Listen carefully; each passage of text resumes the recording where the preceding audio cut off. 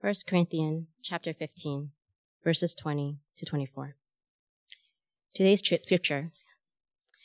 But in fact, Christ has been raised from the dead, the first fruits of those who have fallen asleep. For as by a man came death, by a man has come also the resurrection of the dead. For as in Adam all die, so also in Christ shall all be made alive. But each in his own order, Christ the first fruits, then at his coming, those who belong to Christ. Then comes the end, when he delivers the kingdom to God, the Father, after destroying every rule and every authority and power. You may be seated. As you're being seated, let's pray one more time. Yeah, Father, we're really needy this morning, Lord, personally, but also globally, corporately, we're needy. We just invite you by your Holy Spirit to come and take your word, which we believe you've given to us for our life, for our flourishing, and you would have your way among us by your Spirit. Jesus, where we are resisting you in our lives, help us to bend the knee as we recognize you as Lord and King over all. We pray these things in Jesus' name, amen. I don't know about you, but for me, when disaster strikes, as it did this past Monday, my tendency is to begin to despair. And things begin to compound on each other, right? So the disaster in Turkey and in Syria is compounded by the nuclear threat in Eastern Europe, which is compounded, if you didn't know, by a decade-long famine in East Africa, which is compounded by whatever else happens globally this week. Despair sets in. Again, maybe you've ignored these global atrocities because your life itself is too overwhelming. Rebellious children, the death of loved ones, a work environment increasingly hostile or opposed or stressful. Despair sets in. I love every text we preach from. I love our text this morning. I love our text this morning because it's so simple. Ready? Here's what it's saying. God has a plan. God has a people. And God has the last word. Do you hear that, Christ City? God has a plan. God has a people. And God will have, at the end of the day, when the story is done, the last word.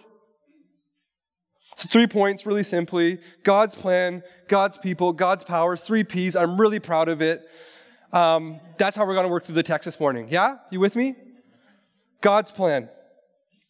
Look back at the text. And if you noticed, as YN was reading, there's actually a series of events happening in our text this morning. One thing building on the other. Right? These things happening sequentially. Look at it with me. Verse 20. But in fact, Christ has been raised from the dead, the first fruits of those who have fallen asleep. For as by a man came death, by a man has come also the resurrection of the dead. For as in Adam all die, so also in Christ shall all be made alive, but each in his own order. Christ the first fruits, then at his coming those who belong to Christ. Then comes the end, when he delivers the kingdom to God the Father, after destroying every rule and every authority and power.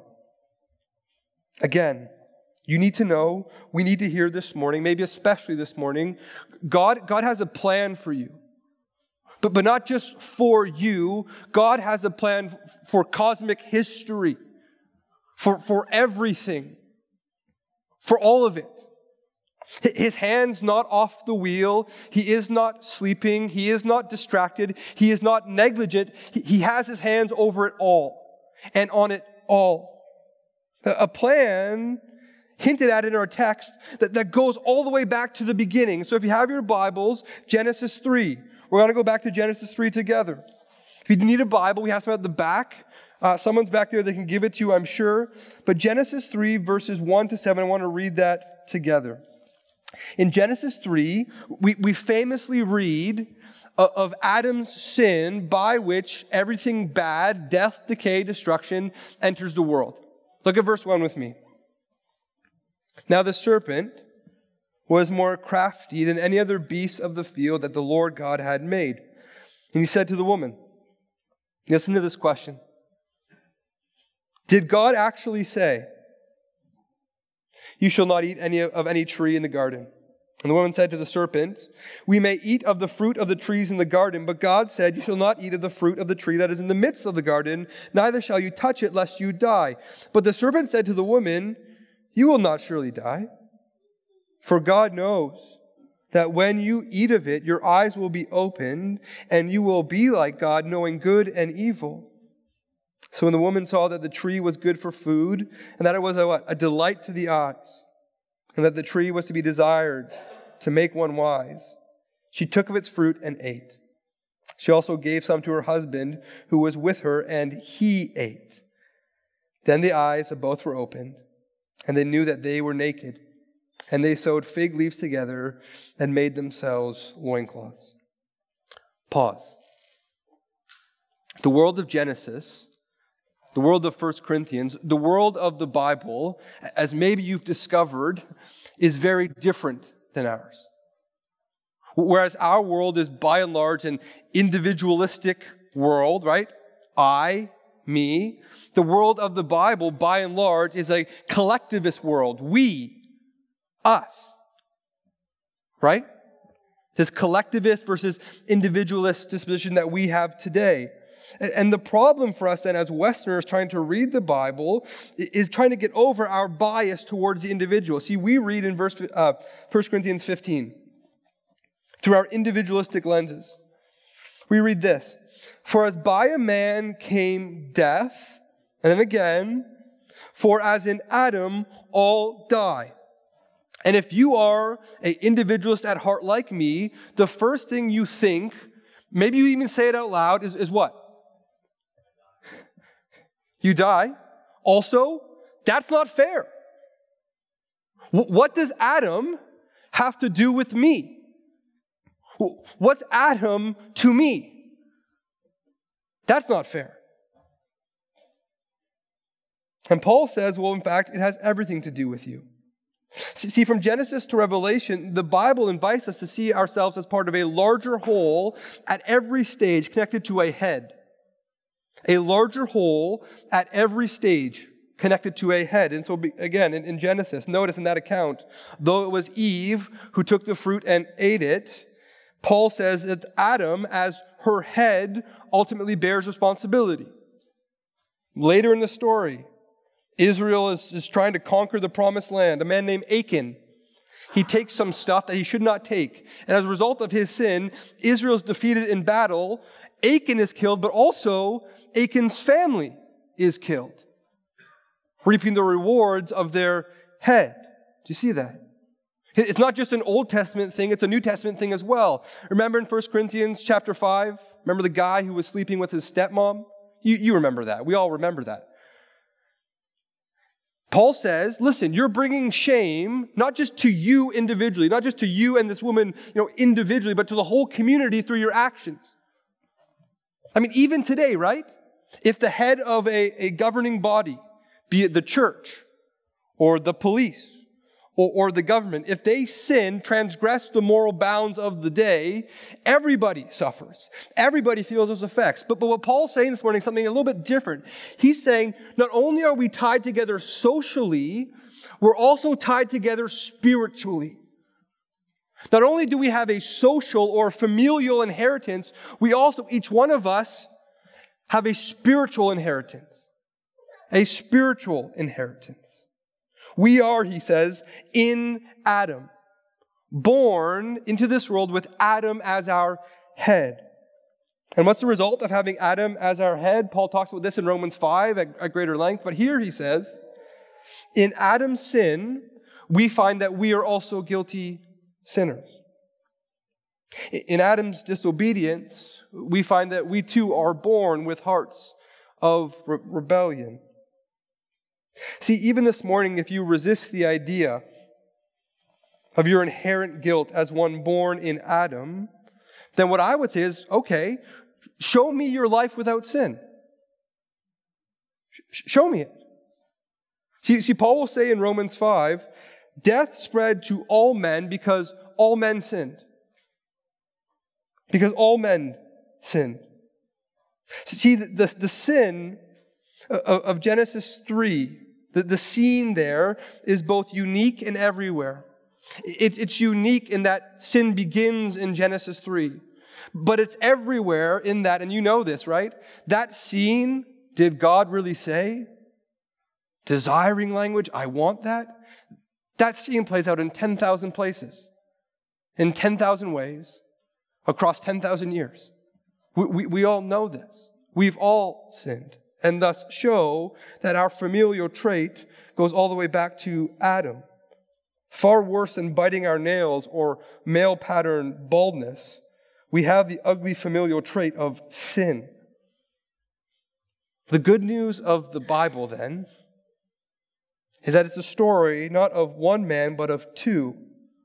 Not of a first Adam only, but of a second as well. Look again at verse 20 with me. There Paul writes, but in fact,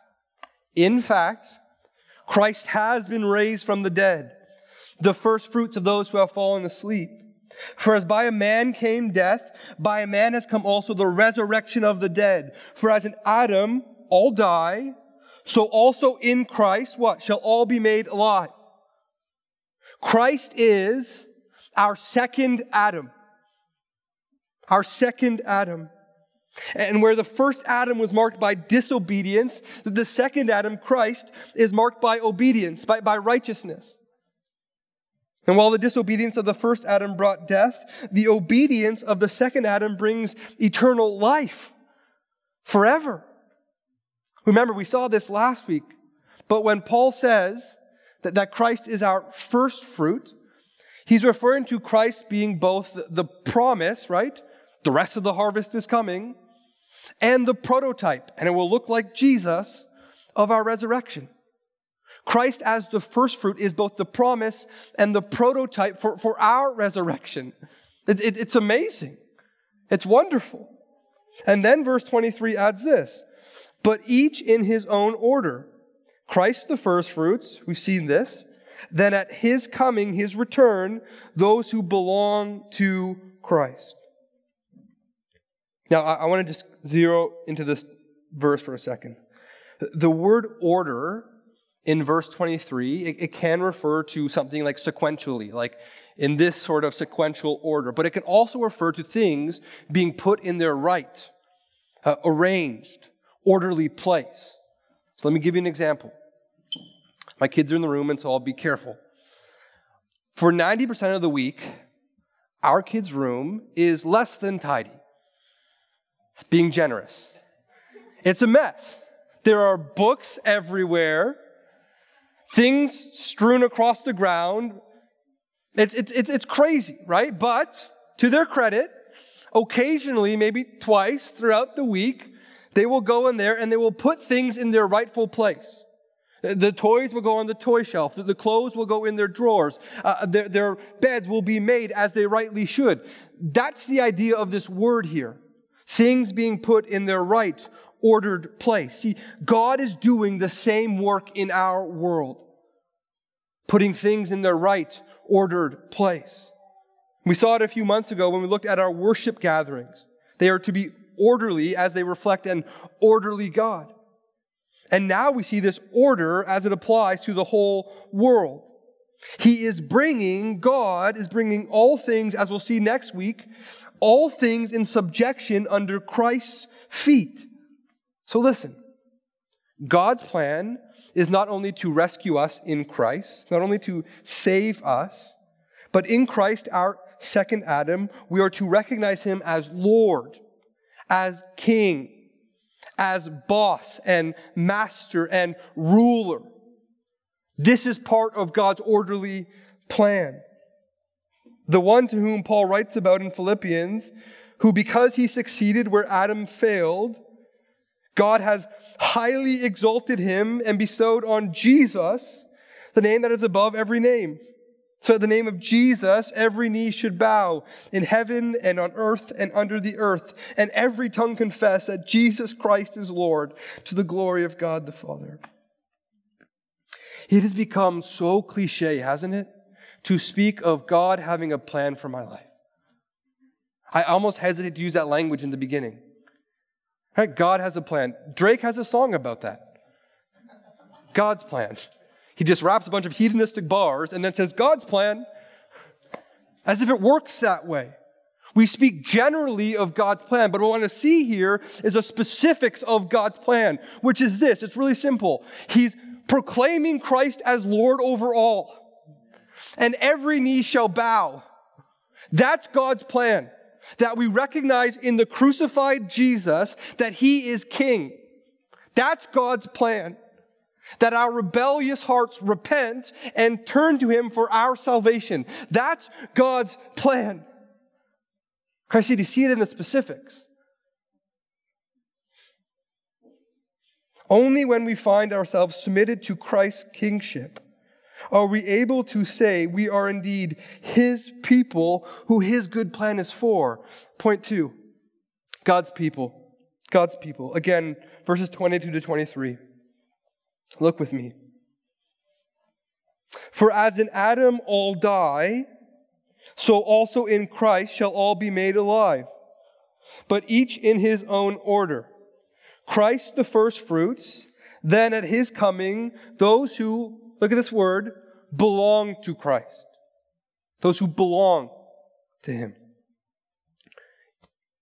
It's my opinion that culturally today, the language of belonging to someone has crossed over from being insensitive to now being wildly offensive. It's pretty offensive language today, right? And I want to just test out this theory with you. For example, so my wife right here, I briefed her on this, by the way. She belongs to me.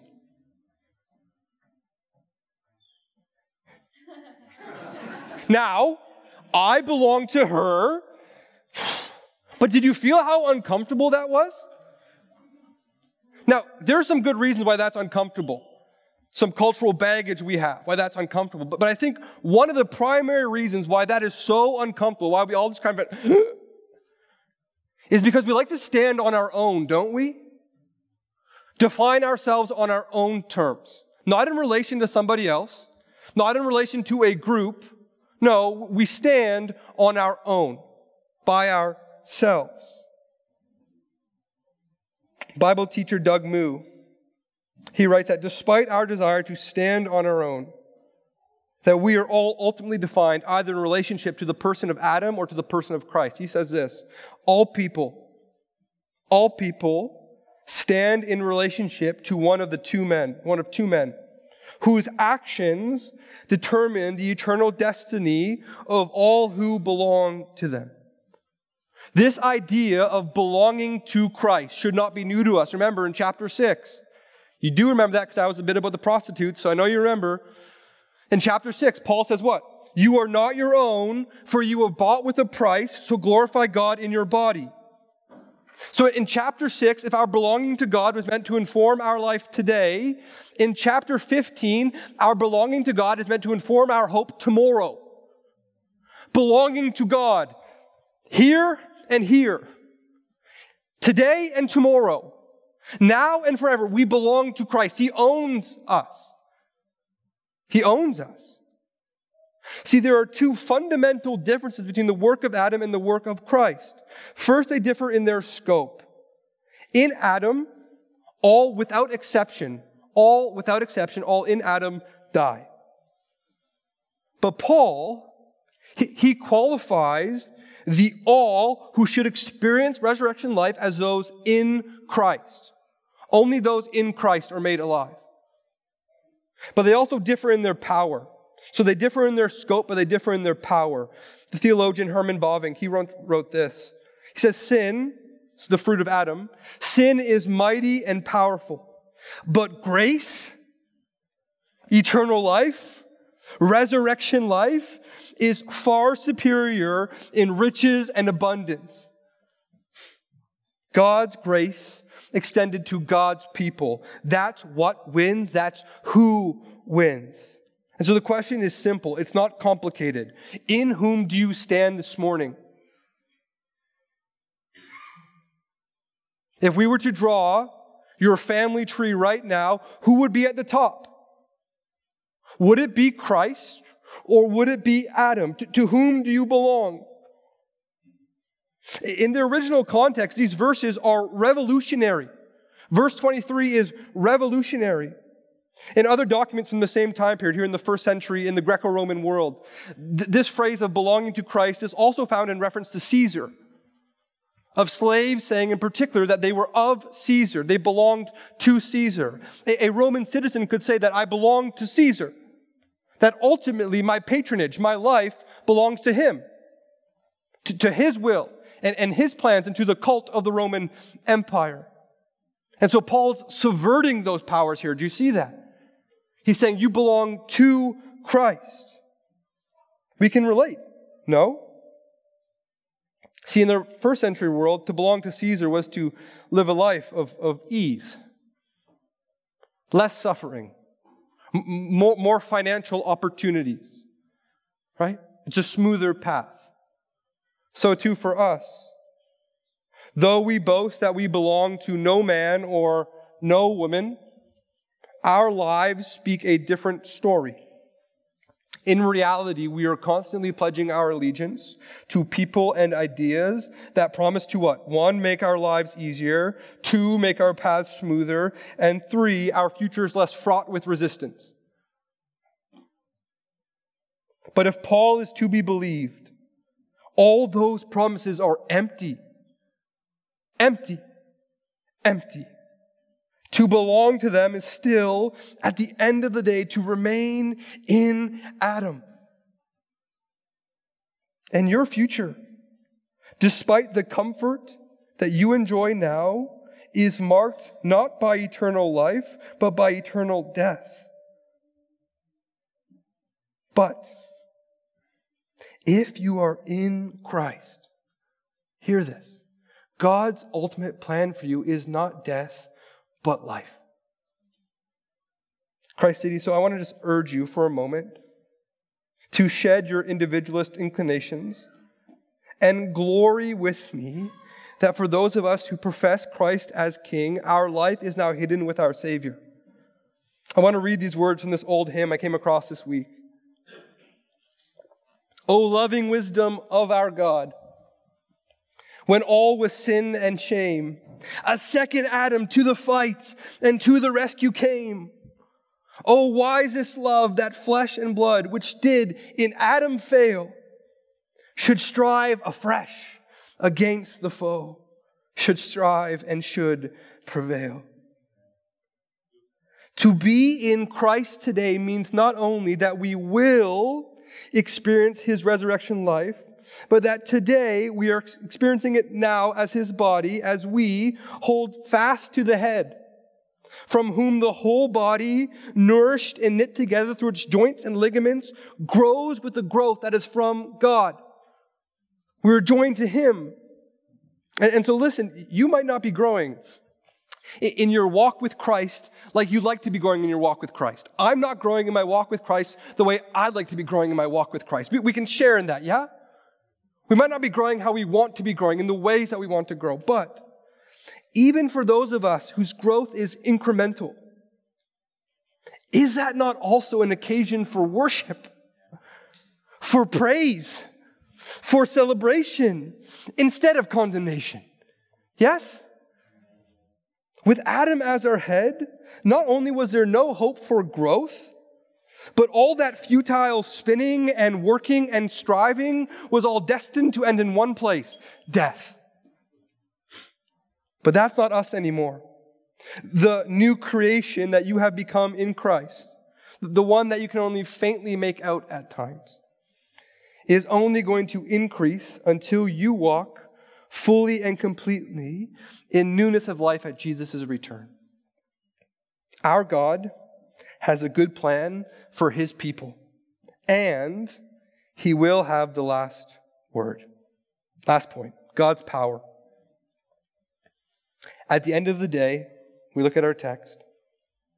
It would be meaningless if God, who stands over all, orchestrates all cosmic events, who comes so close as to bring us to himself in Christ, it would be meaningless if both these things were true, if ultimately he was impotent to bring us across the finish line, if he doesn't finish what he started. But again, in language that would have been wildly threatening to the first century powers. Again, Paul's subverting some people here. Paul makes clear that Christ will have the last word. Look at verse 24. Paul says, "Then comes the end, when he delivers the kingdom to God the Father, after destroying every rule and every authority and power." Next week, for many weeks after that, we're talking about the end. So if you're like, I want to hear more about the end, stay tuned. It's enough for us to say this morning that in the end, Christ wins. In the end, Christ is glorified. In the end, the one who is ruling and reigning now is seen by all as the King of the universe. In the end, that's what happens. In the end. I want us to go back one last time to Genesis 3. Adam, as the head of Eve, sins. Tragedy strikes. And if our current sorrow and suffering is a tidal wave of discouragement, in Genesis 3, like I said, we find the source of the river. But even in Genesis 3, mingled with grief, we find grace, mercy, hope. God pronounces curses on the serpent, on Eve, and on Adam. And we find in his curse on the serpent these words, verse 15 of Genesis 3. God says, "I will put enmity between you and the woman, and between your offspring and her offspring. He shall bruise your head, and you shall bruise his heel." God promises to send a snake crusher, one who will be bit, wounded, even killed, even as he, this offspring of Adam and Eve, crushes Satan, destroys every evil thing and power and rule and authority in this world opposed to God. Which means this: being in Christ, again, it's not just a matter of your personal salvation, though it is. It's a matter of being on the winning side, the right side of history. Trust in Christ. Believe it, friends. God's good plan for his people extends beyond our church to our city.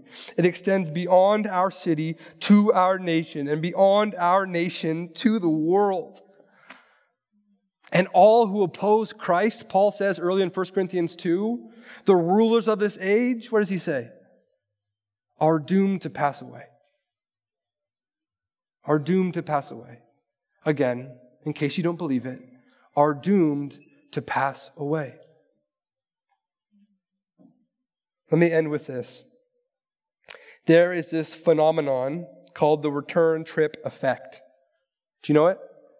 The return trip effect. It seeks to explain why the trip home from your destination always feels shorter than the trip to your destination. Always feels easier to go home than it does to go to. I had the privilege of experiencing the return trip effect one summer as I drove with our family 8 hours north to visit other family. It's safe to say that on that trip, which ended up, of course, being much longer than 8 hours, the van grew antsy. The mutiny was at hand. The "are we there yet?" coming from the back seat were only compounded by this growing sense that we were lost. In fact, we were lost. See, one of the hypotheses as to why the return trip effect feels so much shorter, why the return trip feels so much shorter, is familiarity. As you drive home, your brain is able to mark the passing of time because you have these signposts, these landmarks. 3 hours to go, 2 hours to go, Oh, I know where we are. 1 hour to go. But on that initial trip into the darkness, into the unknown, you don't have any of those markers. It's completely disorientating. I think the same is true of our life. Most of us are going through this life blind. And maybe that's how you feel this morning. Like you're going through this life blind, purposeless and without direction. And maybe, on top of that, you're filled with anxiety and fear because you don't know what's around the bend.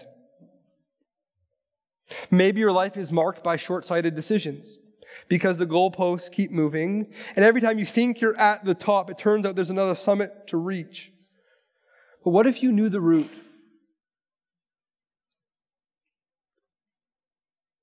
What if you knew the way to go?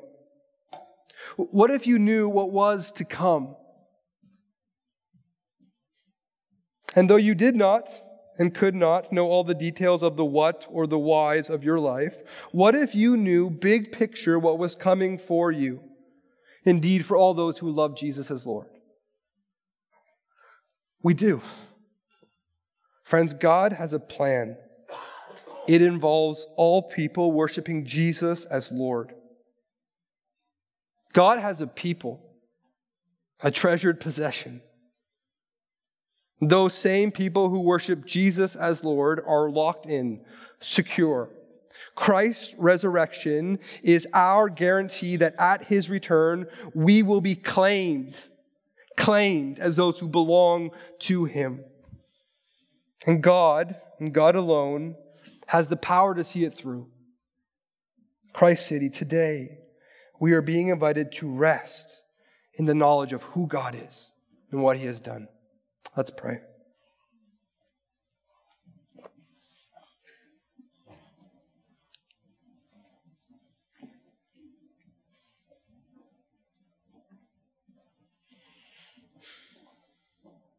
Jesus, we confess that caught in our own navel-gazing, consumed with our own thoughts, we have not looked up to see your plan. Forgive us. Help us by your Holy Spirit to be people who live with faith. Faith that the work of Adam has been undone through the work of Christ. Faith that Jesus truly did rise from the grave. Faith that his resurrection is a guarantee that ours is coming. Help us, Lord, as we navigate the evil and despair of this world to live full of faith. We pray this in Jesus' name. Amen. Hey everyone, this is Jake, lead pastor of Christ City Church, East Vancouver, and I want to let you know about a few things.